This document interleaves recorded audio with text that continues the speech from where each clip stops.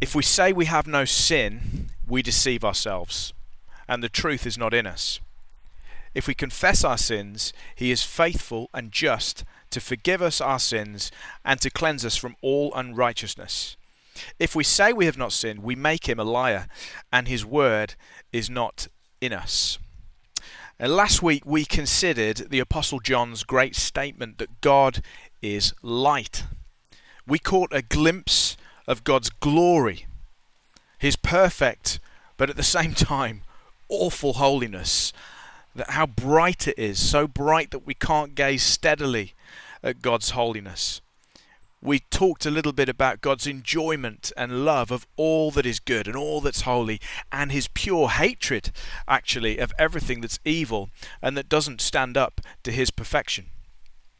We further considered the idea of fellowship. Do you remember we talked about that word koinonia? We talked about fellowship, which the apostle progresses further in this chapter. He says that those who say that they know God but walk in darkness have no koinonia with God. And it's this idea that John further develops in these verses that we're covering today. And this passage, verses 8 to 10, is the culmination of a little kind of literary pattern that begun in verse 6. You might have noticed it. In verse 6, we've got this if we say. We've got if we say, if we... I think it's walk, and then if we say again, if we confess, and then again if we say. So we've got this little kind of literary pattern. And there are 5 clauses. You know what clauses means? That kind of 5 mini statements here in this little pattern. And in these 5 clauses, 3 of the clauses have negative outcomes, and 2 of them have positive outcomes. You'll see that there. Every time he says if we, there's a little statement that comes after it, and 3 are negative, 3 are positive, and the order goes negative, positive, negative, positive, negative. It's a cool little pattern, isn't it? Sometimes you can miss these things if you just read in verse by verse or what have you. And the pattern ends today in verse 10 with a very stark conclusion that we make him a liar and his word is not in us. Wow. Interestingly, every if we say in this little pattern is followed by a negative. Every time you read if we say, it's followed by a negative, and every action is always followed by a positive. And every one of these actions and every one of these statements of if we say is in the present tense in the original language. So you're getting a sense of if we say and are saying, if we walk and are walking, if we confess and are confessing. There's that sense of continuality, a continuation of action. And I think for me, perhaps the thing that popped out to me there was just simply this, is that I think it's a reminder to us as Christians that so often talk is cheap. Talk is cheap. It's the walking the walk that bears fruit in the long run. So we begin today in verse 8. If we say we have no sin. If we say we have no sin, we deceive ourselves, and the truth is not in us. Now, as we begin to get accustomed with John's style, remember last week we talked a little bit about the Bible and how it's got one author, God, but it's got many scribes, lots of different writers from different backgrounds, that it's all the Word of God. In a similar way to how Jesus is fully man yet fully God, the Bible is written by one author, divinely, God, through the inspiration of the Holy Spirit, but at the same time it was written by human hands. God didn't simply kind of take hold of people and possess them. He wrote through their agency. And so we get accustomed to John's very human style, but that God uses. And we see how the apostle often starts with generalizations and then he moves down to particulars. He starts here with God is light. We've got this big general statement, and then he begins to narrow down that meaning so we understand it further. These themes of light and darkness, we now see them getting developed into themes of truth and falsehood, into themes of purity and sinfulness. So what does he mean here by if we say we have no sin? Where does this train of thought for John come from? Well, I think the statement that God is light, we learnt last week, is speaking about what? It's speaking about God's holiness, isn't it? God is light. He's perfectly holy. We talked last week about imagining the most vibrant light you could ever think of, thinking about the sun, how you can't stare steadily at it without burning your retinas. And God is holy in a much more pure sense than the sun is bright. There's no darkness in him at all.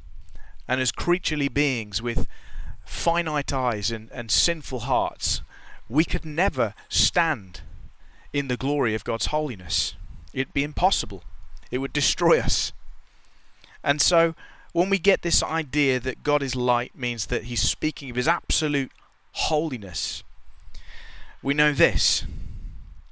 If light means holiness, the brightest light conceivable, which is God, will always expose darkness. And darkness in the Bible is consistently a metaphor for sin. So in John's thinking here, knowledge of God's holiness was immediately connected with a consciousness of an awareness of sin. So this idea of light in John's mind was immediately connected to this awareness of sin. Just like we're here in the sun today, and we can see things being revealed that perhaps wouldn't be on a cloudy day. We see more clearly as we stand in God's holiness, in his presence, in his light, in the light of his word, things in our hearts we see more clearly when we stand in God's holiness. Just as Adam and Eve hid themselves from God in the garden, so we too have this natural, hereditary inclination to hide sin from God, to put it in the darkness. And this denial manifests itself in a number of different ways. Some today might outright deny that they have original sin. In fact, lots of Christians do. Original sin is this understanding that when Adam and Eve fell in the garden, they passed on that sinful nature from generation to generation to generation, right throughout the human race. And since we all have the same parenthood in Adam and Eve, there's nobody that hasn't been infected by this original sin, that everybody born naturally into this world is born into sin. You know, David in his psalm, I think it's Psalm 51, I was born in iniquity. Every single person born is born into the sin of Adam and Eve. And there are some today that would deny this, saying that there is no sinful nature into which we're born. They believe that, babies are born perfect, morally perfect and holy, and they're actually only corrupted by bad company. They learn to sin. It's not something they're born with the natural inclination to do. And they believe that it's possible to live a morally blameless life. And in fact, we're going to do a bit of church history here for a moment, so stay awake if you can. There was a 4th century British monk who believed all of this and began to popularize this belief by the name of Pelagius. So there's a name for you to remember, Pelagius. He was a British monk. And he believed that mankind was inherently good, that mankind enters into the world without bondage to sin and has the power within his own will to choose right from wrong. This heresy is now known as Pelagianism. It's a heresy. And it was condemned by the church largely because of the work of another man, another note for your church history studies, called Augustine. And although Pelagianism was condemned as a heresy, a lot of its core beliefs, to be honest, have once again become popular in the church today.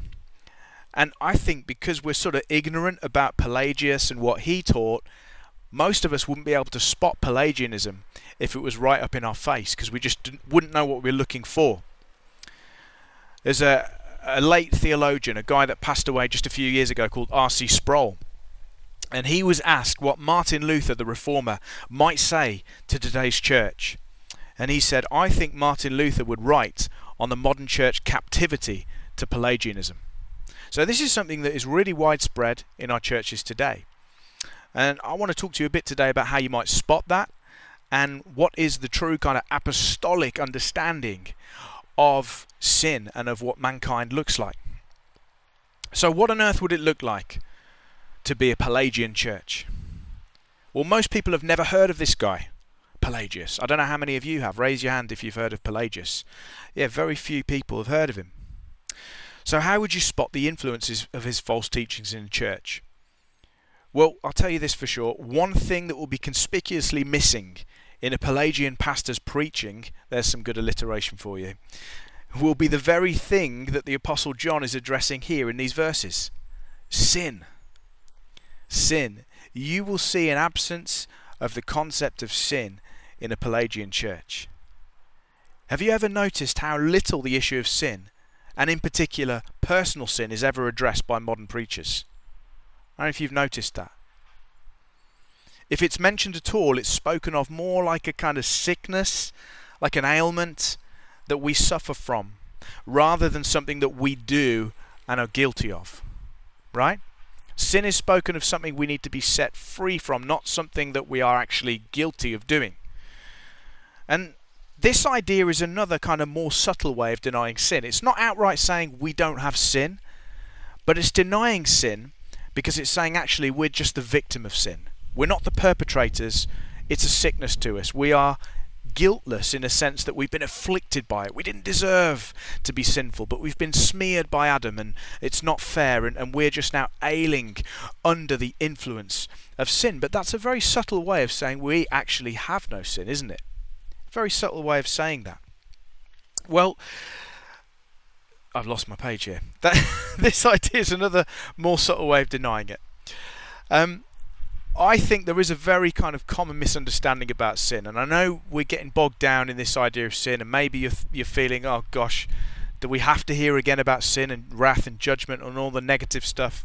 Well, I get it, okay? But you'll see that our study of sin is going to make God's grace look bigger by the end of this preach. I promise you. A misunderstanding about sin will necessarily lead to a misunderstanding of what the gospel is. If we believe that sin is something outside of us, that just affects us, that we're effectively not guilty of sin, it's just something that kind of from one time to another we get caught up in it, we're missing really what the Bible has to say about us. You see, if we believe that we're not actually sinners, but we simply trip up sometimes, why would God then need to punish us for sin? Surely if sin's outside of us, God could punish that sin because it's elsewhere. But God doesn't do that. He doesn't send sin to hell, does he? He sends sinners to hell. Is this making sense? This view of sin being more of an affliction than something that we actually do was popularized by a guy called W.M. Paul Young, who wrote the book The Shack. Now, I know many of you have got the book on the shelf. I do too at home, okay? So I'm not coming here to bash on The Shack, but what I will say is there's a lot of stuff in there that is very, very, very Pelagian. Okay? So here's a quote from W.M. Paul Young's The Shack. The character called Papa, who represents God the Father, says this: I don't need to punish people for sin. Sin is its own punishment, devouring you from the inside. It's not my purpose to punish it. It's my joy to what? To cure it. Did you hear that? To cure it, as if sin was a sickness. And it says, Paul Young certainly says, it's not my purpose to punish it. Now, how that man can believe that and then go ahead and read Isaiah 53 that Pippa quoted earlier, I literally don't know. I literally don't know. If there's one thing that Jesus did on the cross, it was take the punishment which was ours to take on our behalf for sin. So to say that I'm a victim of sin is as good as saying I have no sin, since it denies your agency in the actual doing of sin. And I think also another verse or passage I'd like to show to W.M. Paul Young would be the great chapter from Romans, chapter 3 from 10. It says this: as it is written, none is righteous, no, not one. No one understands. No one seeks after God. Now, there's another idea that's very popular in this day and age, isn't it? That everybody's just seeking for God. Everyone's looking for God, but they're looking in the wrong places. In fact, Joel Osteen says himself, doesn't he? He says, I just believe most people want a relationship with God. Well, the Bible says, none seeks after God. The Bible denies that there are any God seekers. Apart from the grace of God, we reject God every single time. Paul says, all have turned aside. These are quotes from the Old Testament as well. Together they've become worthless. No one does good, not even one. Their throat is an open grave. They use their tongues to deceive. The venom of asps is under their lips. Their mouth is full of curses and bitterness. Their feet are swift to shed blood. In their paths are ruin and misery, and the way of peace they have not known. There is no fear of God before their eyes. Another telltale sign of modern Pelagianism is that there will be a lot of focus on man, on what man can do, of how noble and good man is. By man, I obviously mean mankind, man and woman. There'll be that unhealthy amount of focus on us and what we do and how we respond and how we live. In these modern semi-Pelagian churches, the emphasis on God's sovereign grace is always diminished. It must be. God's grace is simply viewed as a helping hand, a divine helping hand to give us a leg up where we need a bit of help. Whereas the biblical view of grace is actually the picture of Lazarus. You know the story of Lazarus, Jesus' friend, who had been dead in the tomb for 4 days, unable to help himself, no free will to choose to raise himself up. It was Jesus' call and nothing else that woke him up. The gospel puts man in his place, doesn't it? It shows us our rebellion against God and our absolute dependence on nothing but the grace of God to save us in the day of judgment. Then John moves the thought on, doesn't he? He says, if we say we have no sin, we deceive ourselves, actually. We deceive ourselves. Have you ever told yourself a lie so much that you begin to believe it? Or have you ever laboured under the lie that somebody else has told you about yourself so much that you began to believe it? It's very possible to do that. And this is what the Bible says about those who claim not to have sin, or say that, well, you know, it's not really my fault because in the circumstances I lived in, I could have only sinned, and we excuse it away. Or those that maybe say, well, I'm just a victim of sin. You know, it's just part of the sickness of living in the world, but it's not really me who's sinning. Those people who say that may not be fooling God, but they're certainly fooling themselves. It's not a pleasant thing to understand about yourself that you're a sinner, is it? That you're not only living in a sinful world, but that you yourself are perpetrating sin. You are continually adding to the sin in the world. It's true that even as a Christian who's been born again, there's still a remnant of the old man. There's still a remnant of that sinful self preserved in the flesh, in your actual body, with which we've got to wrestle for the remainder of earthly days. It's not something that we maybe want to dwell on, is it? But it's true. We don't dwell on this truth because I've got some kind of morbid fascination with it, or that I've got low self-esteem. That's not why we're doing that here. And I often find that is the accusation of many of these modern churches. Well, people don't really come to church to hear something that's going to discourage them, do they? People don't want to hear about how bad they are. They already know that. Do they? Do they really? If you ask the average person on the street whether they think they're a good person, I'm telling you now, somebody that does street evangelism, 99 times out of 100, they tell you they are a good person. People do believe they're good because they've got no standard by which to judge it. Their standard is comparing themselves to whoever they see on the front page of the Daily Mail, not comparing themselves to the standard held up in God's Word. Of course people don't like to hear that they're sinful. And that's why we must preach it. And I do think that so much of modern church is based around catering to people's feelings. What do people want? Let's give the people what they want. Let's encourage them. Let's send them away with a pat on the back so they can go through their week feeling pumped up about who they are. Well, if you want that, there's plenty of TED Talks on the internet I can direct you to. But unfortunately, that's not the job of a Christian preacher. We don't dwell on these facts because they're morbid, because we've got problems with self-esteem. We dwell on them because they're true, because that's what the Bible says about us, about people. It says we're not victims in need of healing, ultimately, but we, in our flesh, before we come to God, are rebels. We're enemies of God. And for me, this is the miracle of salvation, that God came to save, not his friends, but we were his enemies. We were at enmity with God. I know Jesus says, I lay down my life for my friends, but guess what? He makes you his friend. Naturally speaking, everyone born in this world is a hater of God. It's just what the Bible says. Jesus laid down his life for us while we were still sinners, Romans 5. We were still at war with him when he gave his life for us.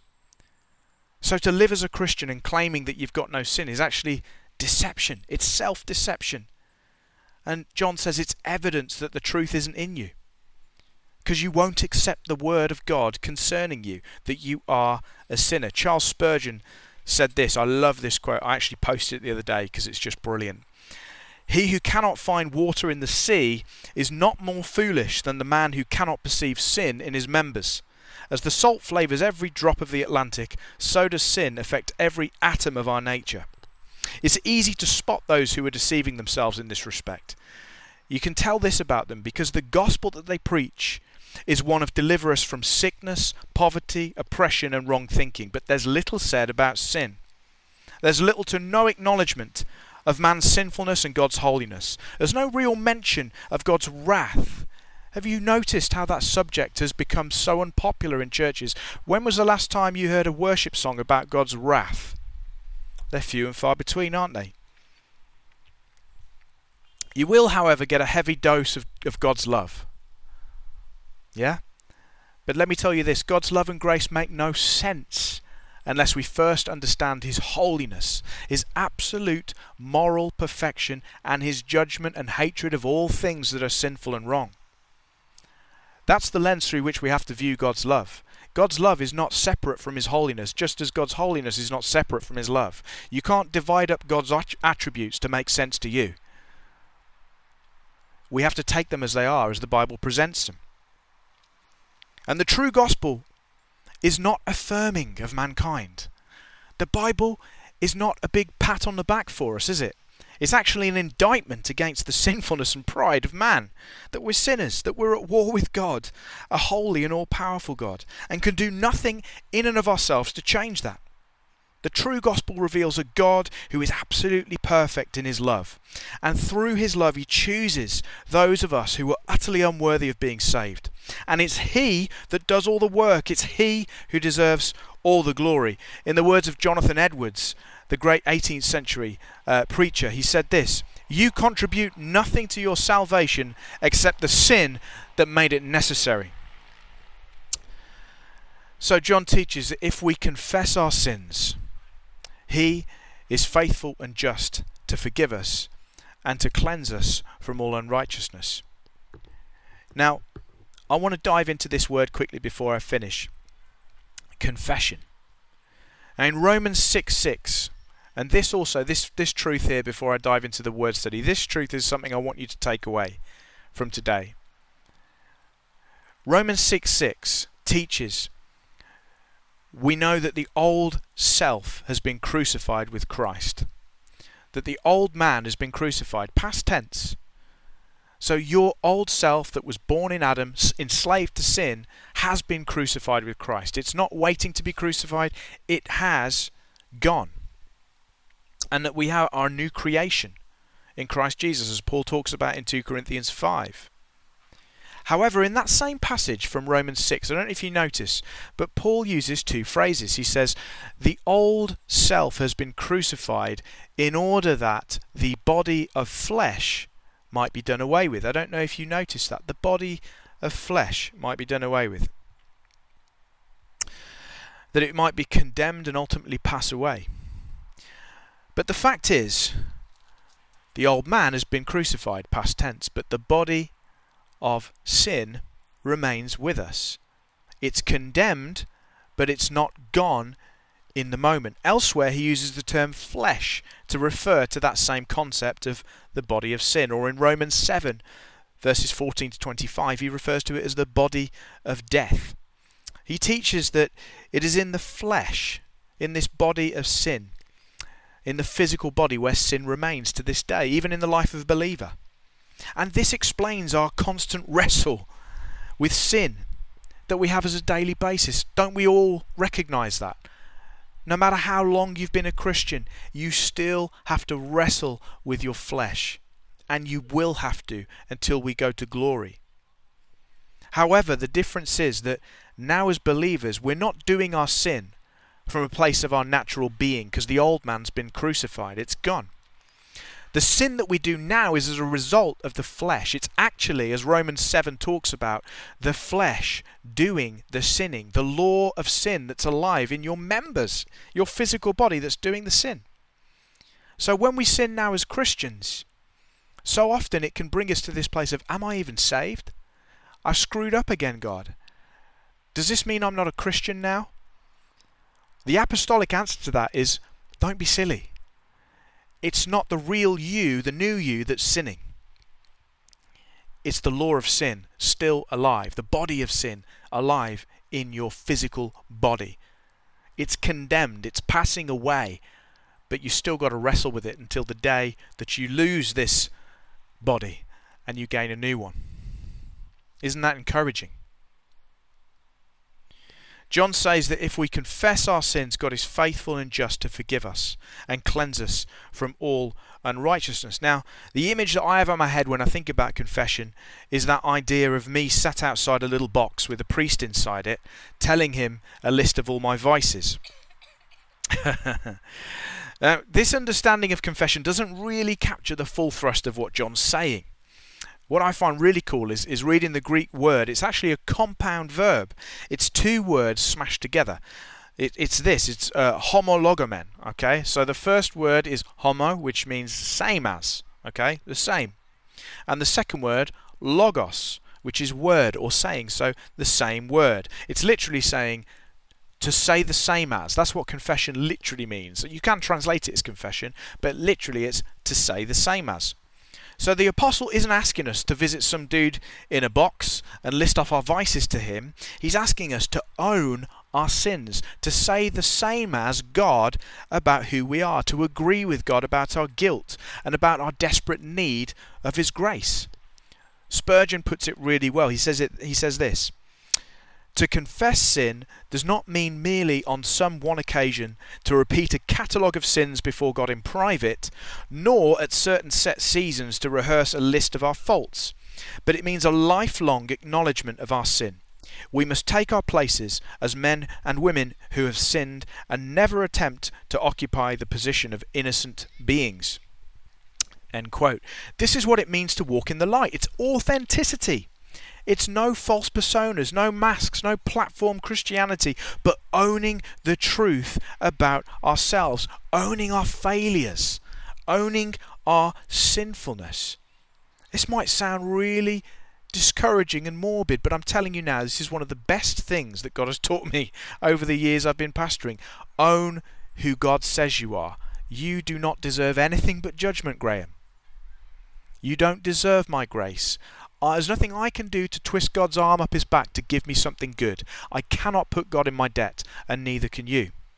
Spurgeon again says, the Lord cannot stand with us on the platform of seeming and appearance, but only on the ground of what we really are. And therefore, in proportion as we're untrue, we cut ourselves off from God. This is real authenticity. And this is what I believe HCC has to be about, is understanding what God's word says about us and accepting his grace with a naked hand of faith. Not trying to twist God's arm behind his back because we're living such moral lives or because we're doing some super awesome things for God. Somehow that means he's got to bless us. No. We approach God with nothing but an empty hand of faith, recognizing we deserve nothing but judgment. But because he's good, he gives us grace, forgiveness, mercy, adoption, and blessing. You might be saying, well, this is depressing. Surely God wouldn't want us to have such a morbid self-perception. Won't this kind of teaching lead to low self-esteem and depression? Well, I'd say quite the contrary. It's actually the most liberating thing I believe about myself. Graham Phillips is a sinner. It's liberating. It's true. The longer that I walk with God, the more I know about my own unworthiness and sinfulness. It's not just the things that I do that are wrong, it's the things that I don't do that are right. Jesus himself said that the greatest commandment in the whole law was to love the Lord your God with all your heart, with all your soul, with all your strength and all your mind, and love your neighbour as yourself. Good grief. Do you love God with all of yourself? Do you love him with all your heart, with all your strength, with all your mind, with all your soul? Or do you, like me, find your heart colder than it should be? Do you find your mind reckons it has better things to think on than God? Do you find it difficult to engage in worship? Do you have to G yourself up? That's sin. It's not about just what we do, it's about what we don't do, or we find ourselves unable to do. So this is what we do as Christians. We say, God, forgive me for my lukewarmness, for my half-hearted devotion to you. Cleanse me from all unrighteousness. God promises us that. When we confess and say the same things about ourselves to him, he is faithful and just to forgive us, not just from some sins or some unrighteousness, but all unrighteousness. There isn't a single shadow of darkness in our life that he's unwilling or unable to blitz with his light.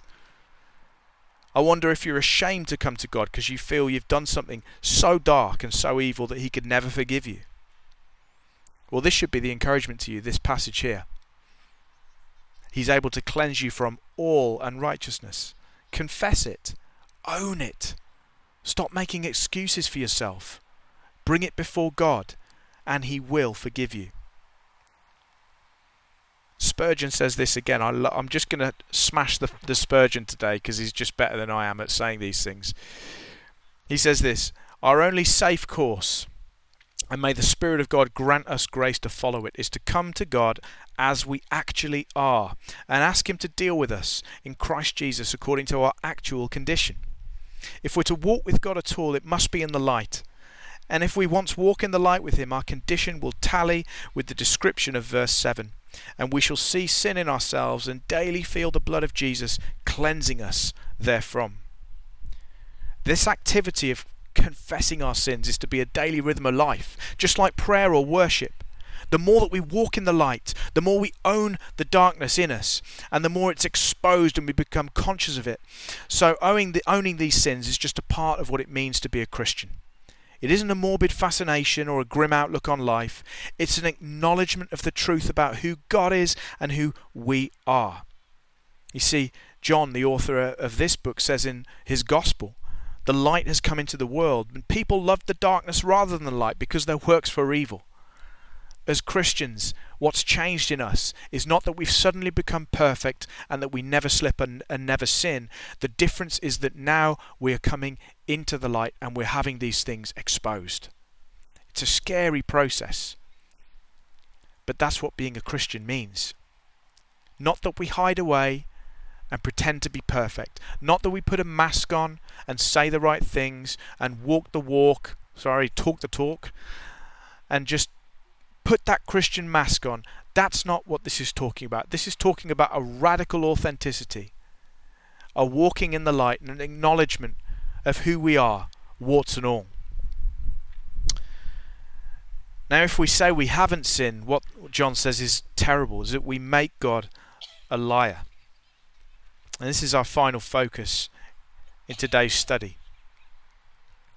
To say we haven't sinned is actually to make a mockery of God. It's to call him a fool. It's to say that his diagnosis of the human condition was wrong. That there was no need to send his son to bear our iniquities on the cross, just like Paul Young said. This is to make God a liar. And as Paul says in Romans 3, let God be true and every man a liar. God's diagnosis of the human condition, it's a grave one. It's very grave. It doesn't tally with our modern sensibilities And we see ourselves as the masters and commanders of our own destiny, as inherently good and worthy of good things. There's many mantras out in the world today like that, aren't there? You are enough. You're enough. No, you're not. I'm not enough. Not by any stretch of the imagination. The Bible consistently puts mankind in its place, as deserving of nothing but the wrath of God. Though we were created good, I'm not for 1 minute suggesting God made a mistake when he created man. We all fell into sin when Adam fell into sin. And that sin corrupts everything about us. The image of God which was bestowed upon Adam and Eve became cracked and distorted in every way imaginable at that moment of sin. And now, brothers and sisters, we stand before God with nothing to commend ourselves to him. We've got nothing with which to put God in our debt. We can't gain his favour through good deeds or religious obedience or wisdom or kindness. It's only the empty hand of faith in his Son Jesus Christ which is able to put us right with God. It's a quote from Dr. James White. He says, "It is a faith that comes with an empty hand, claiming nothing for itself, but seeking its all in Christ. This empty-handed faith is the kind of faith that results in right standing with God." And once more from Spurgeon, "Come as citizens of Calais did to King Edward III, when the city was captured. Come with ropes around your neck, owning that if sentence be executed upon you, you deserve it. Come at once in all your filthiness and dishabille. Come with no jewels in your ears, with no ornaments upon your necks, with no recommendation whatsoever. Come as sinners by nature and as sinners by practice. Plead nothing that looks like goodness, but come in your sin. Do not try to put one touch of paint on those cheeks of yours, nor imitate the flush of health upon those consumptive countenances. Come honestly as you are and say, Lord, look at me as I am, a worse sinner even than I think myself to be. And then show the infinity of thy free grace and the power of Jesus' dying love in saving me, even me." My prayer is today that as Christians we walk in authenticity, we walk humbly, and that we confess our sins to God daily. It becomes part of the rhythm of our lives. And that as we do that, we're going to walk openly with one another. I'm not going to try and pretend to you that I'm something that I'm not. And likewise, you as my brothers and sisters, you do likewise toward me. And John says in this epistle, doesn't he, that it's through that walking in the light we have real fellowship with one another. Let's pray, and then I'm going to ask us to just break up into groups and spend a few moments just discussing and praying what we've heard today.